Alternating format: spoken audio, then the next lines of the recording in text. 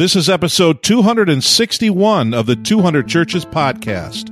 Because there's that conversation that goes on the inside of you that I don't like the way I am. I don't believe in what I can do. And I struggle to actually overcome my own personal difficulties. And yet the people say, we love you, we believe in you, preach it, lead us, show the confidence, step out with vision. We want you to tell us where to go because we will go with you. And I found that over and over again. If we will have that confidence with a clear vision and lead, people are ready and they will jump at the chance to actually follow somebody who has confidence, who knows the vision, and is ready to run with a strong leadership. Welcome to the 200 Churches podcast, where every Wednesday we produce a legit episode of ministry encouragement for pastors of small churches.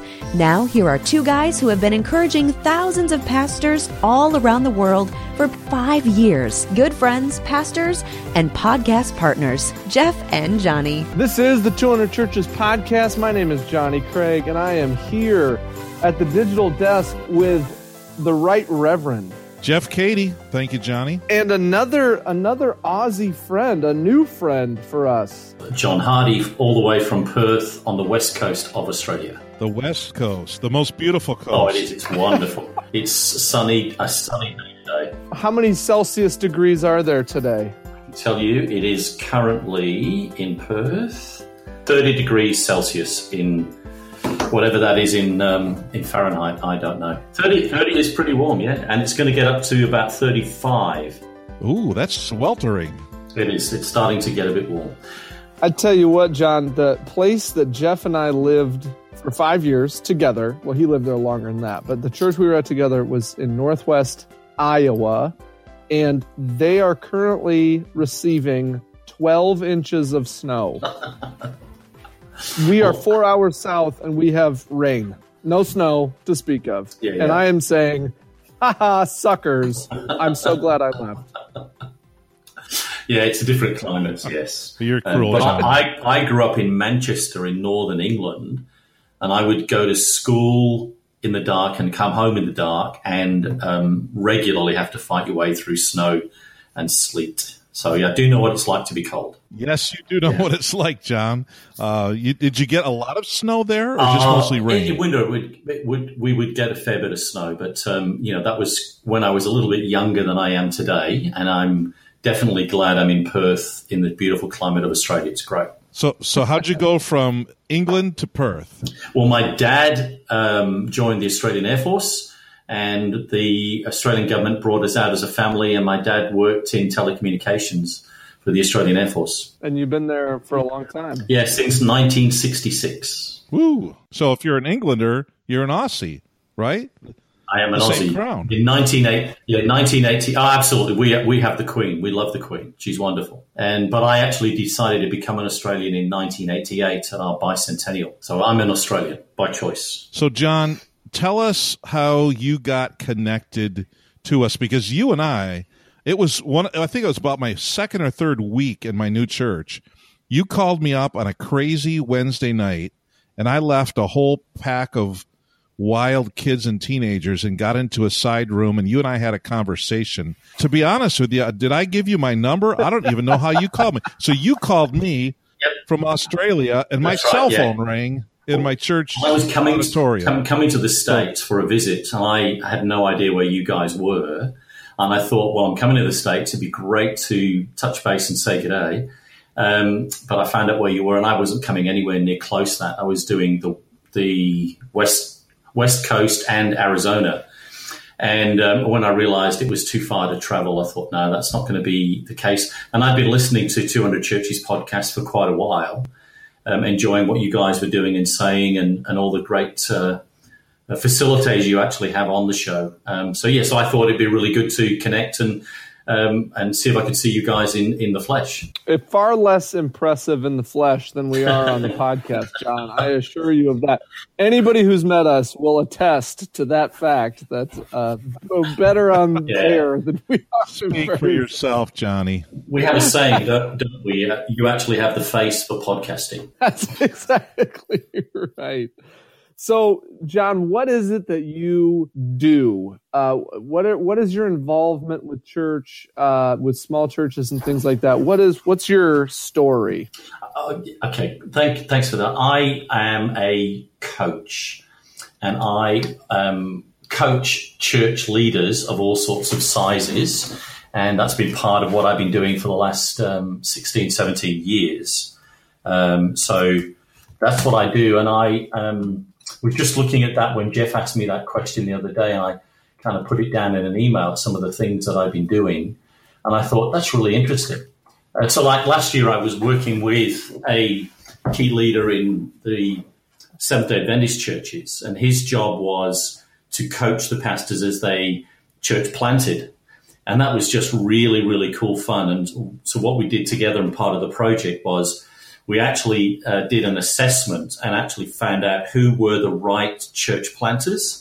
And if they weren't the right ones, let's look at what they might be best at. And that was really good fun because it really was local church focus. It was small church focus, and it was really looking at enabling these guys and letting them know and understand that they really could do this job and they were wired to do that, and they would really enjoy the role in actually planting a church and leading a small church. So that was really, really good fun, and helping my mate Derek, who was leading that within the Seventh-day Adventists here in WA, to help them really get the right people in the right place and therefore be more effective in the local church. So that was one of the things that I've done.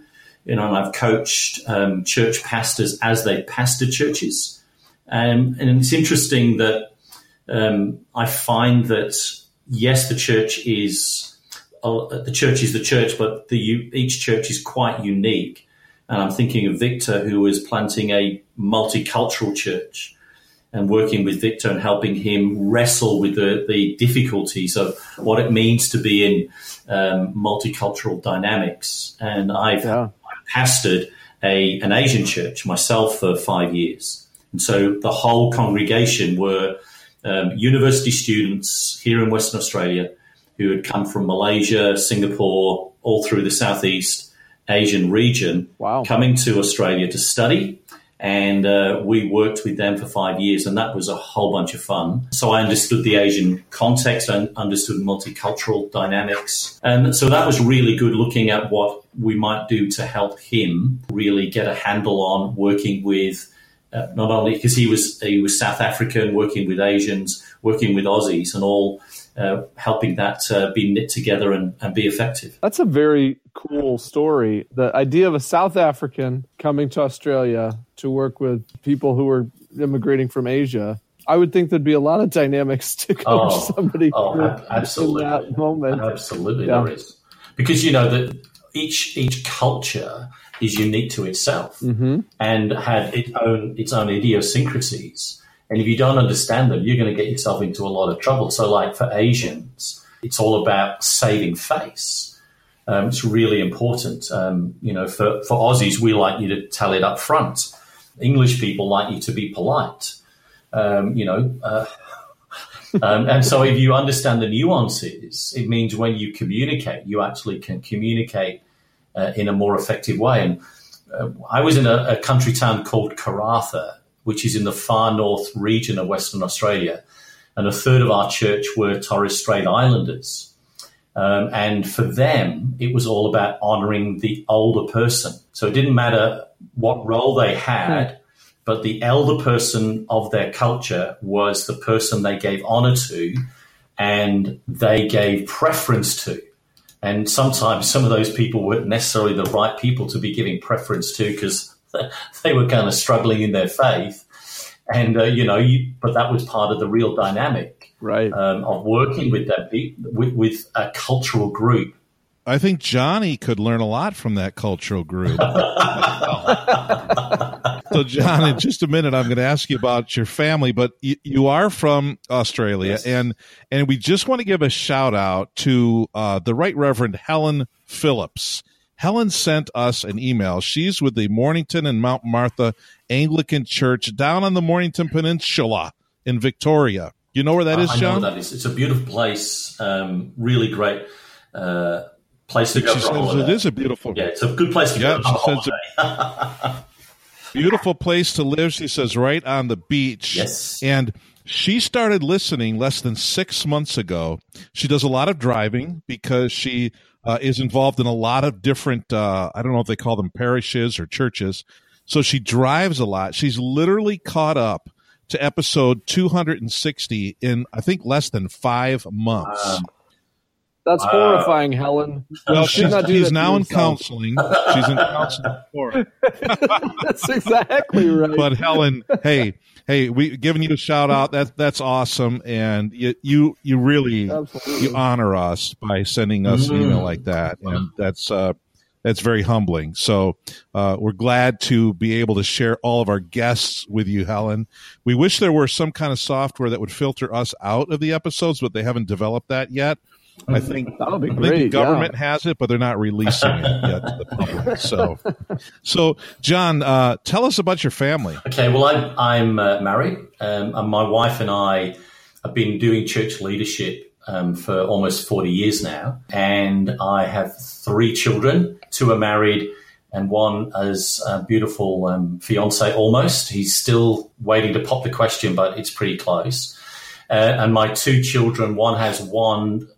Both my children, children who are married, have a child each, and my youngest daughter, who is just pregnant with her second child. So I also have an adopted family, and so we adopted them about 10 years ago. Mum died, and they came into our world, and which is great. So I have now 5 grandchildren, which is pretty cool. And my wife and I have been in church leadership. Her assisting me. And in the last 6 years, I've been assisting my wife as she's been the lead pastor, and I've been on her team helping her lead the church and doing what she's asked me to do. Was that a interesting or a difficult transition to flip-flop the kind of role of lead pastor within that context? For me, it was because I wanted to tell her what to do all the time. And I... Just like at home, right? Yeah, that's right. Yeah, no. And then I went through that transition with my coach and had that conversation with him, which was a really interesting conversation. He said to me, you need to hand in your credential. And that freaked me out. But I recognized that, realized that, and the last few years have been absolutely outstanding. Working with my wife, she's an amazing leader, great preacher. So it was challenging, but I worked through that and I was helped in that process.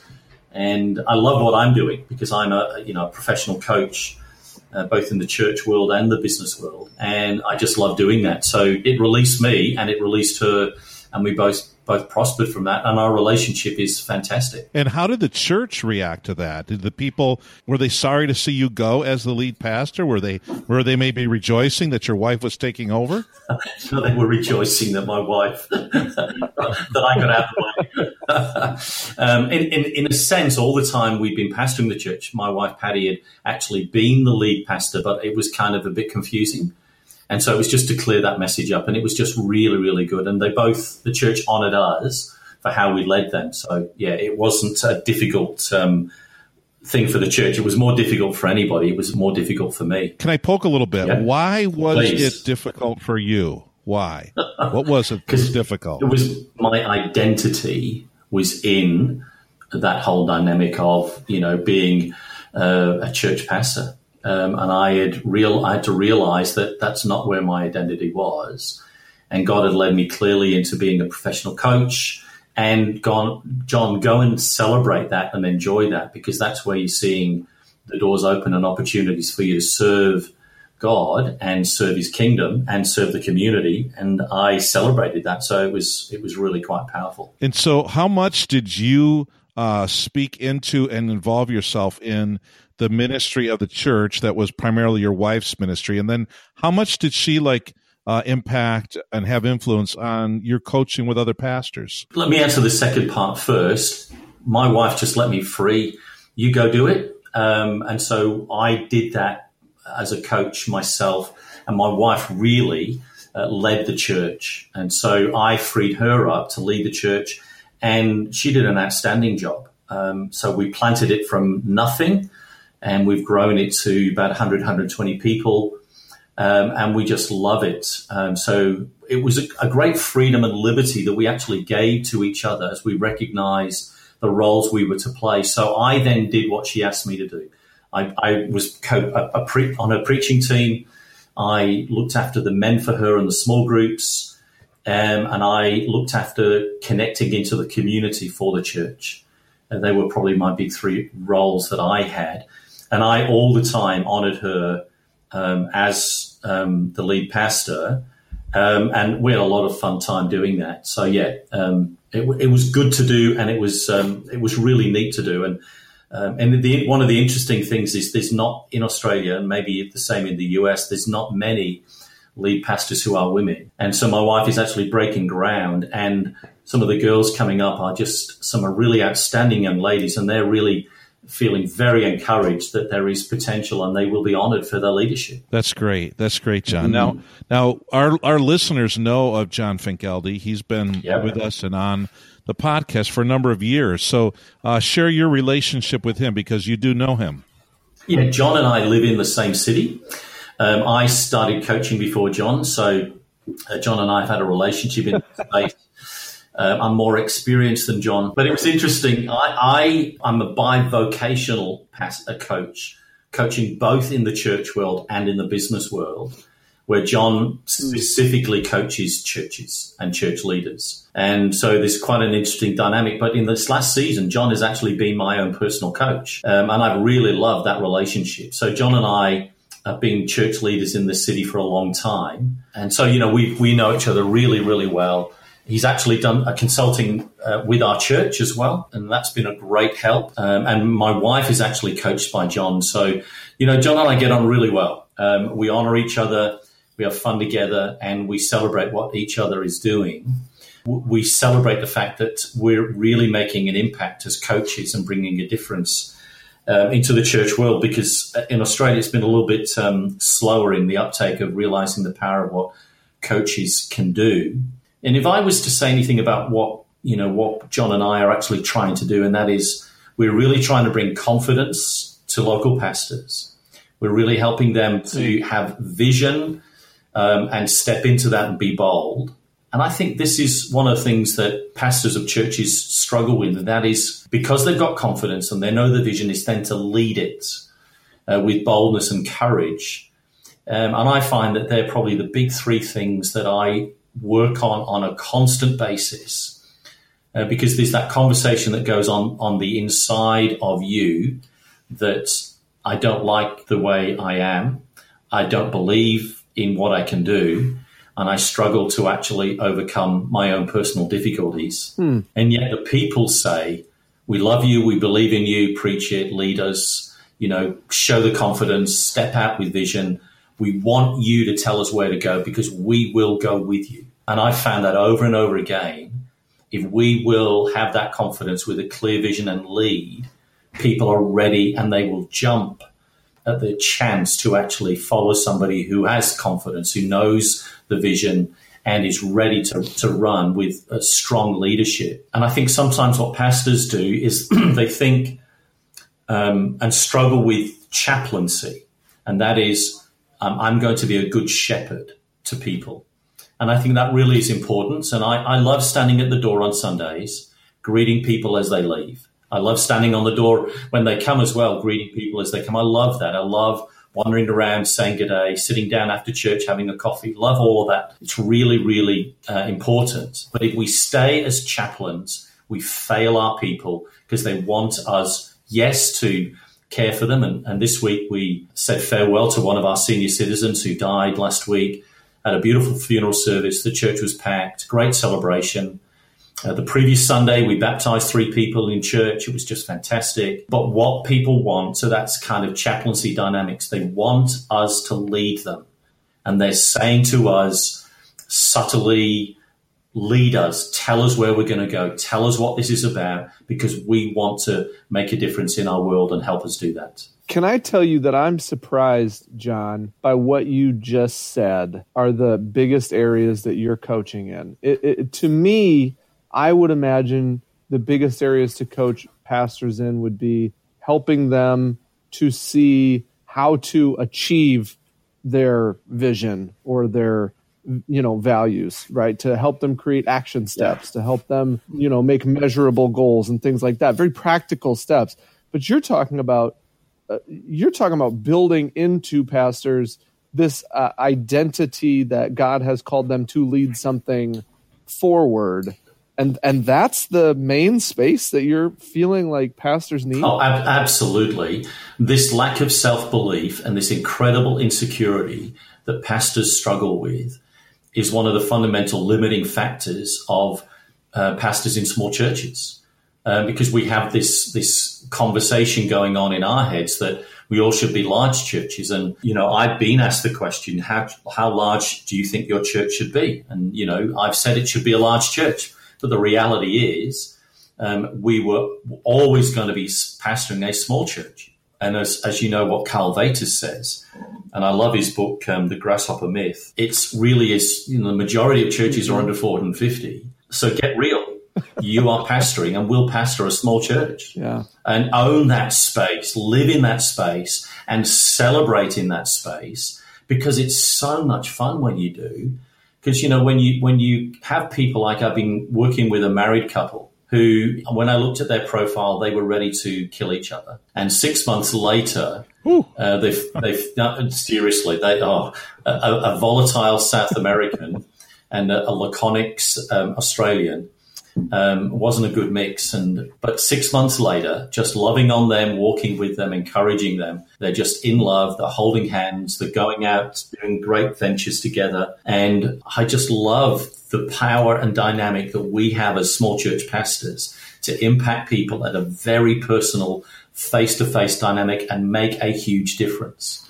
Because here's this couple now, they're going to impact the many people that are around their life because they're whole. And they've said to me, we're doing well, John, but we need your help to do better. Isn't that amazing? Because they are doing well, but they recognize that we want to continue to grow and we need help to continue to grow. And that's the power of what small church pastors can do. When we understand and believe in ourselves, our people want us to lead them and want our help, and we really can make a difference. And then you see it is just the most thrilling thing in the world to see lives changed and transformed and see them enjoy the liberty that we know we have in Christ, but they're actually enjoying it and living it and impacting the many people around them.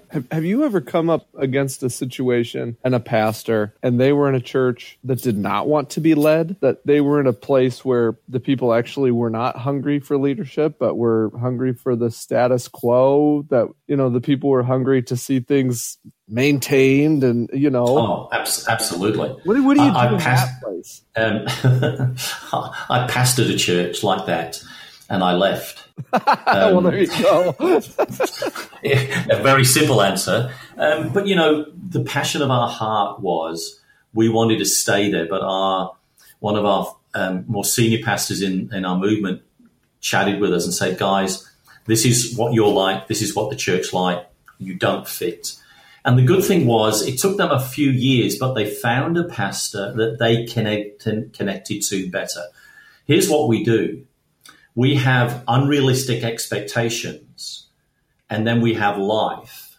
And when we have unrealistic expectations, we have disappointments. And I think that's the dilemma that churches like that face, is they want to be an evangelistic church, or they want to be a prophetic church or a Bible teaching church, or they have these expectations of themselves. And I think as a coach and a pastor, what we can do is figure out really what this church really is about, what its purpose and destiny is. Help them realize that and help have a much more realistic approach to who they are and what they're about and what their purpose and destiny is that God has given them to do. Then you can be much more effective as a pastor. And I think sometimes the message of continuing growth and exponential growth and church charts and all those kinds of things can be really confusing for small church pastors. And I think that's why Karl's message is so profound in when we simplify what we should do is to celebrate the people God has given to us and trust God to build his church. And building his church might be building people, not necessarily building numbers. Building a church might be building people, not building finances. Right. Building a church might be building people and not building a building.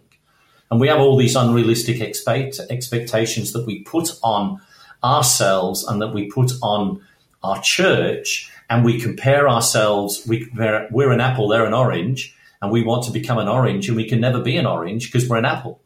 And it's recognizing that and resonating with what God has created you as a local church to be, celebrate that, and then see what God wants to do with that. And that's the fascinating thing that I see about the church. The church is the hope of the world.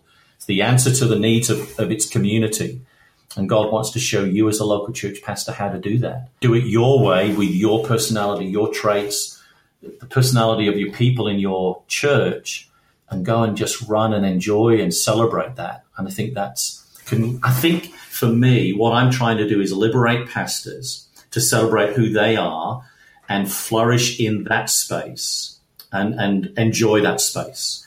And if I can do that to help people do that, help pastors do that, then I know they will have a much better life, relationship, ministry, and loving on and living with people. So, John, what percentage of the pastors that you're coaching are in a church of 200 or less? Most of the churches are, absolutely. So like even in our movement, ACC, probably 85% of all of our churches are under 150, so they're the realities. And you and I both know that they're the stats of the church worldwide. Right. Mm-hmm. And celebrating that, so what we have figured out is let's just plant more churches. And so we as a movement are planting more churches, and it's just having a huge impact on changing the way we actually do church. And it's just really, really cool to do and see that. Well, at some point, I think Johnny and I are going to do an episode, something akin to the myth of the larger church, or the myth of the larger church ministry, because he and I are both in different churches now.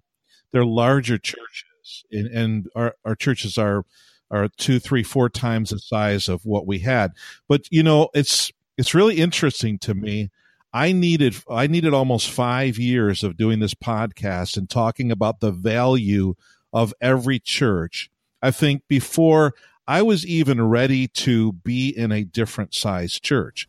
Because if I had come into this church 5 years ago, I would have thought I was big stuff. Right. I would have thought, oh, wow, this is something. But after 5 years of talking about and affirming and encouraging and inspiring pastors of small churches, I'm realizing that when I wake up in the morning now, and before I go to my office and do what I do, I look in the mirror. I'm the exact same person. I've still got the same struggles. I've still got, the same work to do. My job hasn't really changed. I have a few friends, a few colleagues on the staff with me to help do it all. We've got, 3 or 4 times the people, and I got 3 or 4 times the staff. But I mean, I'm doing the same. I'm no different.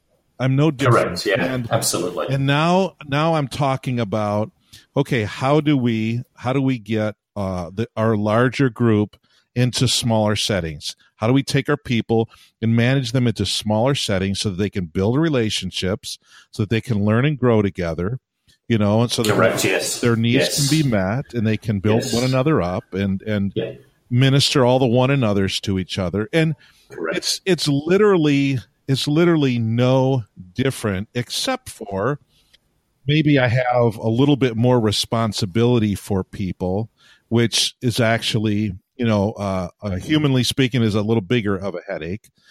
Johnny, I was mentioning the myth of the larger church, right? As though it's somehow more significant or more.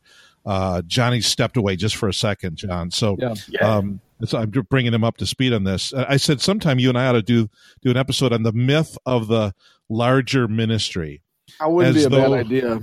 Moving to a ministry that's 3 or 4 times the size of your last one is really going to change anything. So if you're insecure in your church of 100, you're going to be insecure in your church of 400. Nothing changes at all. So I'm visiting with all of the pastors in my community, and I have a kinship and a brotherhood, with a camaraderie with the pastors who are in churches of 150 to 200. I mean, I connect with those pastors. Can I stop? Can I ask you a question about this, Jeff, that I think is helpful as we talk about this? Are you finding that that they need to be cajoled at all to accept you?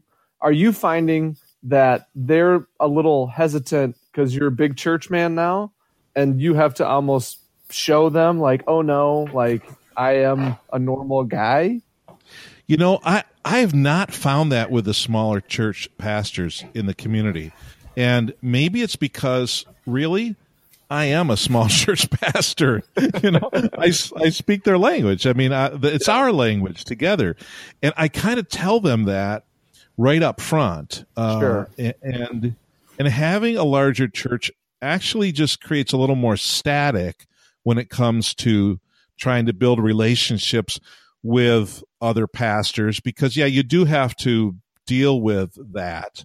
Some pastors were going to get together. Somebody wanted to have an event in town, and he was talking to 4 or 5 pastors, and any of their churches could have housed the event. And one of the pastors said, hey, can we do it in a neutral setting that's not any of our churches, so that we're not like, stealing from the and this guy was so like discouraged by that. He's like, what have we come to when we can't even just be humble and gracious and generous and say, oh, sure, use my building? Or instead we've got to like put up these borders and these walls and draw our boundaries and say, and I think that in the larger the churches, maybe you'll have a little more of that. And that's not anything good. So there's, I am like triple convinced of small church ministry now, even than I was a year ago. And I was very convinced a year ago. So now, John, I've done a lot of talking and I've kind of blocked you out. So what do you think, John? You are right, but you know this, Jeff. One of the things that you're going to have to do is create small groups. Yes. Groups of about 90 people within your context of meeting. So large has to become small. If you don't create small, you can't have any larger, because you will create caps for yourself. And you'll put limits on what you can do. But the small church, I am just excited about what's happening across the influences I have and the pastors that I work with, and them learning to celebrate who they are and rejoicing in that and watching them make an impact on people's lives. That's what the church is about fundamentally, whether you're large, small, or anything else, other descriptions that we come up with, is we as the church really can change the world in which we live, because we are the hope of the world. But I want to encourage small church pastors to do this as well, is know God personally. And I find that the still small voice in me says, John, draw near to me on not just a daily basis, but through the day I have that sense of God with me and me with God. And it doesn't matter then what life throws at me, because I have a personal, intimate relationship with God that I cultivate, that is powerful, that is amazing. And I love that. And I think when we know God and we know God knows us, I think the challenges of the small church kind of change the way we see them, because it gives us real purpose about what we are doing. Because we're doing this for the King. We're doing this to bring honor and glory to him. We're doing this to love on people and live with people. And then watch God at work in them. Because, hey, you and I know that we can preach and we're going to pray and we're going to encourage and we're going to visit and we're going to drink coffee. But we know we don't really have a much bigger role than doing those things, because the Holy Spirit touches and changes people in amazing ways.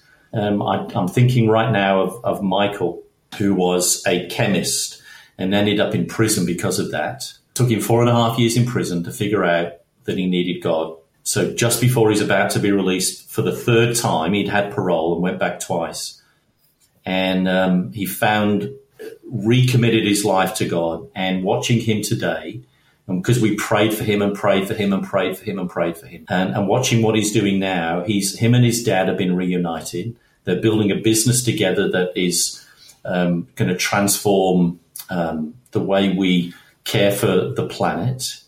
And he's just full on love for God, and it's just amazing. I'm thinking of Phil, who we prayed and prayed and prayed for, drug addict, alcoholic, went into rehab, prayed and prayed and prayed for him.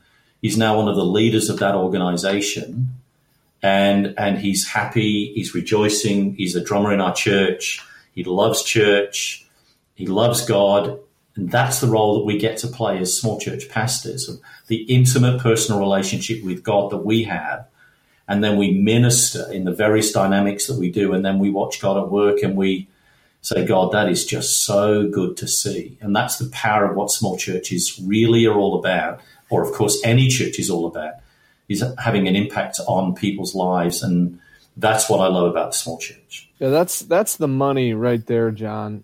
That's what Jeff and I think, started this for. I hope. It's at least what we found ourselves doing, if that's not why we started it at first 5 years ago, is to say, hey, pastor, you spend a lot of your time probably feeling less than because of your church size.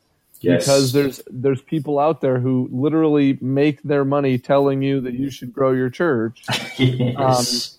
And what if instead you heard the voice of God say, you're doing important work for the kingdom and being released into that? I mean, that's it for me at this point. Yeah. And I think the creativity that God can give us through people like Text in Church and all those other guys that do amazing things, they're great resources. And I love the stuff that they're doing. It's then, say, God says, do this, go that way. Listening to God lead and guide us and inspire us. If I want to encourage local church pastors to believe in themselves more, to lead confidently and boldly with the vision God's given them, and to know God, because that's the purpose God's going to birth in you, and it's going to help you sustain you for the long term. And I've been doing this for over 40 years, and I love it. Today, I love it even more than ever before, the power of what the local church can do and the transformation it can bring into its community. That's awesome. John, 40 years, you're pretty old. I mean, you're a lot older than I am. I started when I was 15 or so. So you speak with wisdom, but I like the fact that, you and your wife started a church. You planted a church. It's up over 100 now. And you're speaking to pastors of small churches, like Johnny and I did for 4.5 years out of the context of a small church. And so that's one of the reasons why I find myself surrounding myself with small church pastors, because again, we're just all pastors, and I love hanging out with other pastors and really get encouraged by that. So, John, you've given a lot of affirmation, inspiration, and encouragement to pastors. So we're going to give you one more at bat. The parting shot, speak into the life of a small church pastor who is realizing that what he has in front of him every Sunday and during the week are literally the lives of people, and the spiritual lives of people, and the spiritual lives of kids and some teenagers, and talk into that pastor's heart and life about his role in the lives of those people. Cut. There I go again, saying him, assuming every pastor listening is a guy. So to the women pastors who listen, there are many of you. Helen, we just talked about you in this episode. Forgive me. I need to say him or her, his or her, he or she. I know better. We've been doing this for 5 years, and as I'm editing this, I hear myself assuming every pastor is a guy. And so, for the record, on the 200 Churches podcast, we speak to all pastors about ministry issues, trying to encourage and inspire and affirm and sometimes educate them in their role as pastors. So with that explanation, apology, correction, and intention to do better, let's get back to John's parting shot. My message would be from Philippians, where Paul says, press on toward the upward call of God in Christ Jesus. Our role is to stand in front, whether it be in the pulpit or in conversation or in fellowship or in small groups or in relationship, and help people do what Paul at the end of his life was saying. Press on to the upward call of God in Christ Jesus, because there is still a great work for us to be done. I love the message, what Joshua says. Joshua and Caleb said, there is still yet much more land.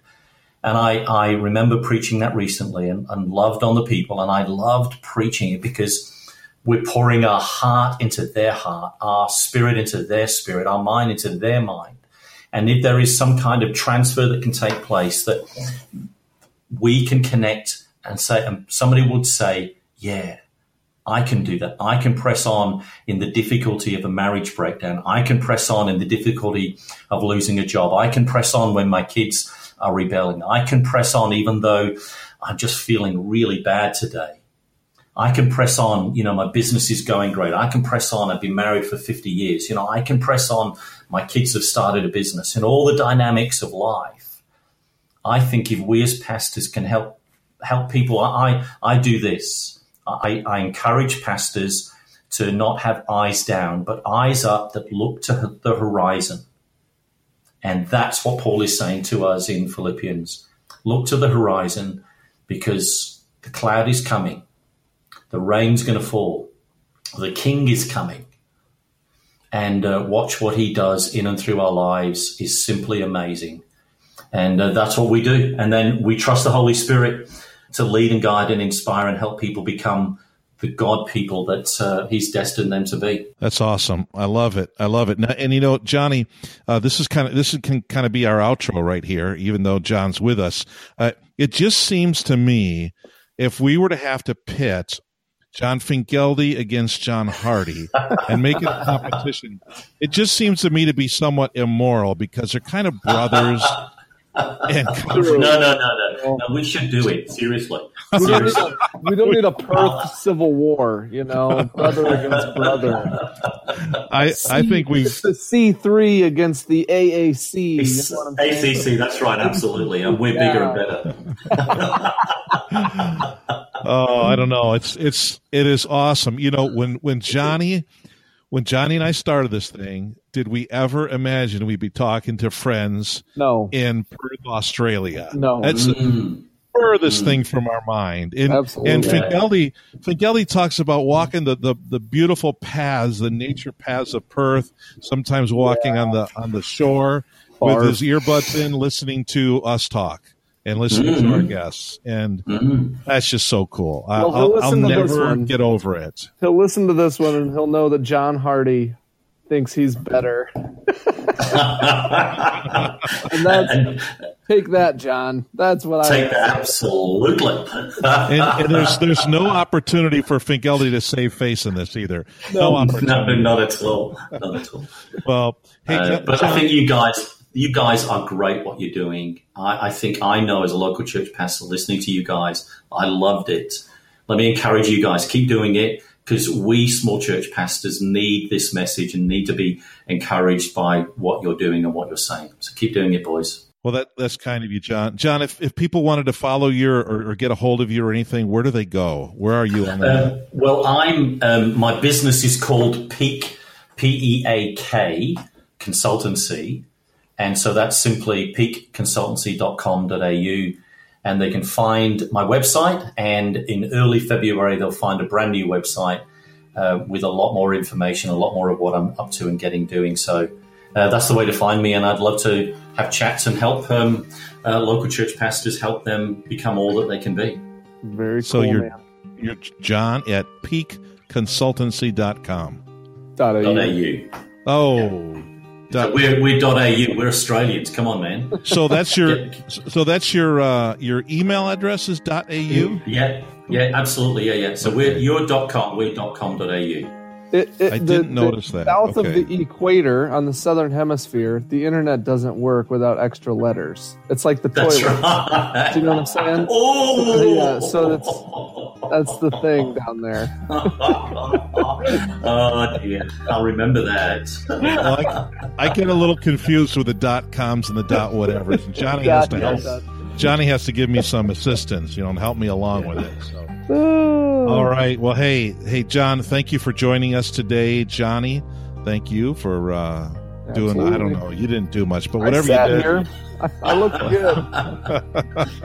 Thank you so much. And hey, we look forward to next week. We'll be back with another episode of the 200 Churches Podcast. We hope you've been encouraged and inspired by this episode of the 200 Churches Podcast. If you haven't already, subscribe at 200churches.com, and to access every one of our hundreds of past episodes, go to 200churches.com/podcast. You can count on us to be back next Wednesday with yet another brand new awesome episode recorded specifically for small church pastors just like you.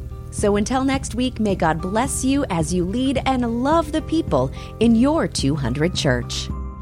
And culture is so fascinating because we're actually in ministry, we're actually doing cross-cultural communications all the time. And it's understanding the culture, like now, the boomers versus the millennials. They think so weirdly. I'm working hard to try to figure out how they think, because they will be the largest employment group within the next 10, 15 years across Western culture. And if we don't understand them, we're going to be in trouble. When we get out of our parents' basements, I'm sure. Yes, Johnny, come on, grow up. Come on, Johnny. Take the kids with you, Johnny. They need a better room. Johnny likes to talk about how old he was when he got married, had his first kid, bought his house, had his first dog, and built his own deck. Yes, I do. I do like to talk about that. Those irresponsible millennials. I like to talk about it. Well, I had to hook my wagon onto Johnny's hitch early on, so I'd have credibility later on in life. So. You do. You have it. You're good. Yeah. You're doing it it's a good way. It's really good. It's good to be able to catch up with you and chat with you guys, because I know when I listen to 200 Churches, I listen to the outtakes right to the end, and it's interesting some of the things that actually happen in the outtakes. They're really fun. They're really fun. This one will feature you saying something bad about Fink, so I'm excited. Yeah, that's right. Yeah.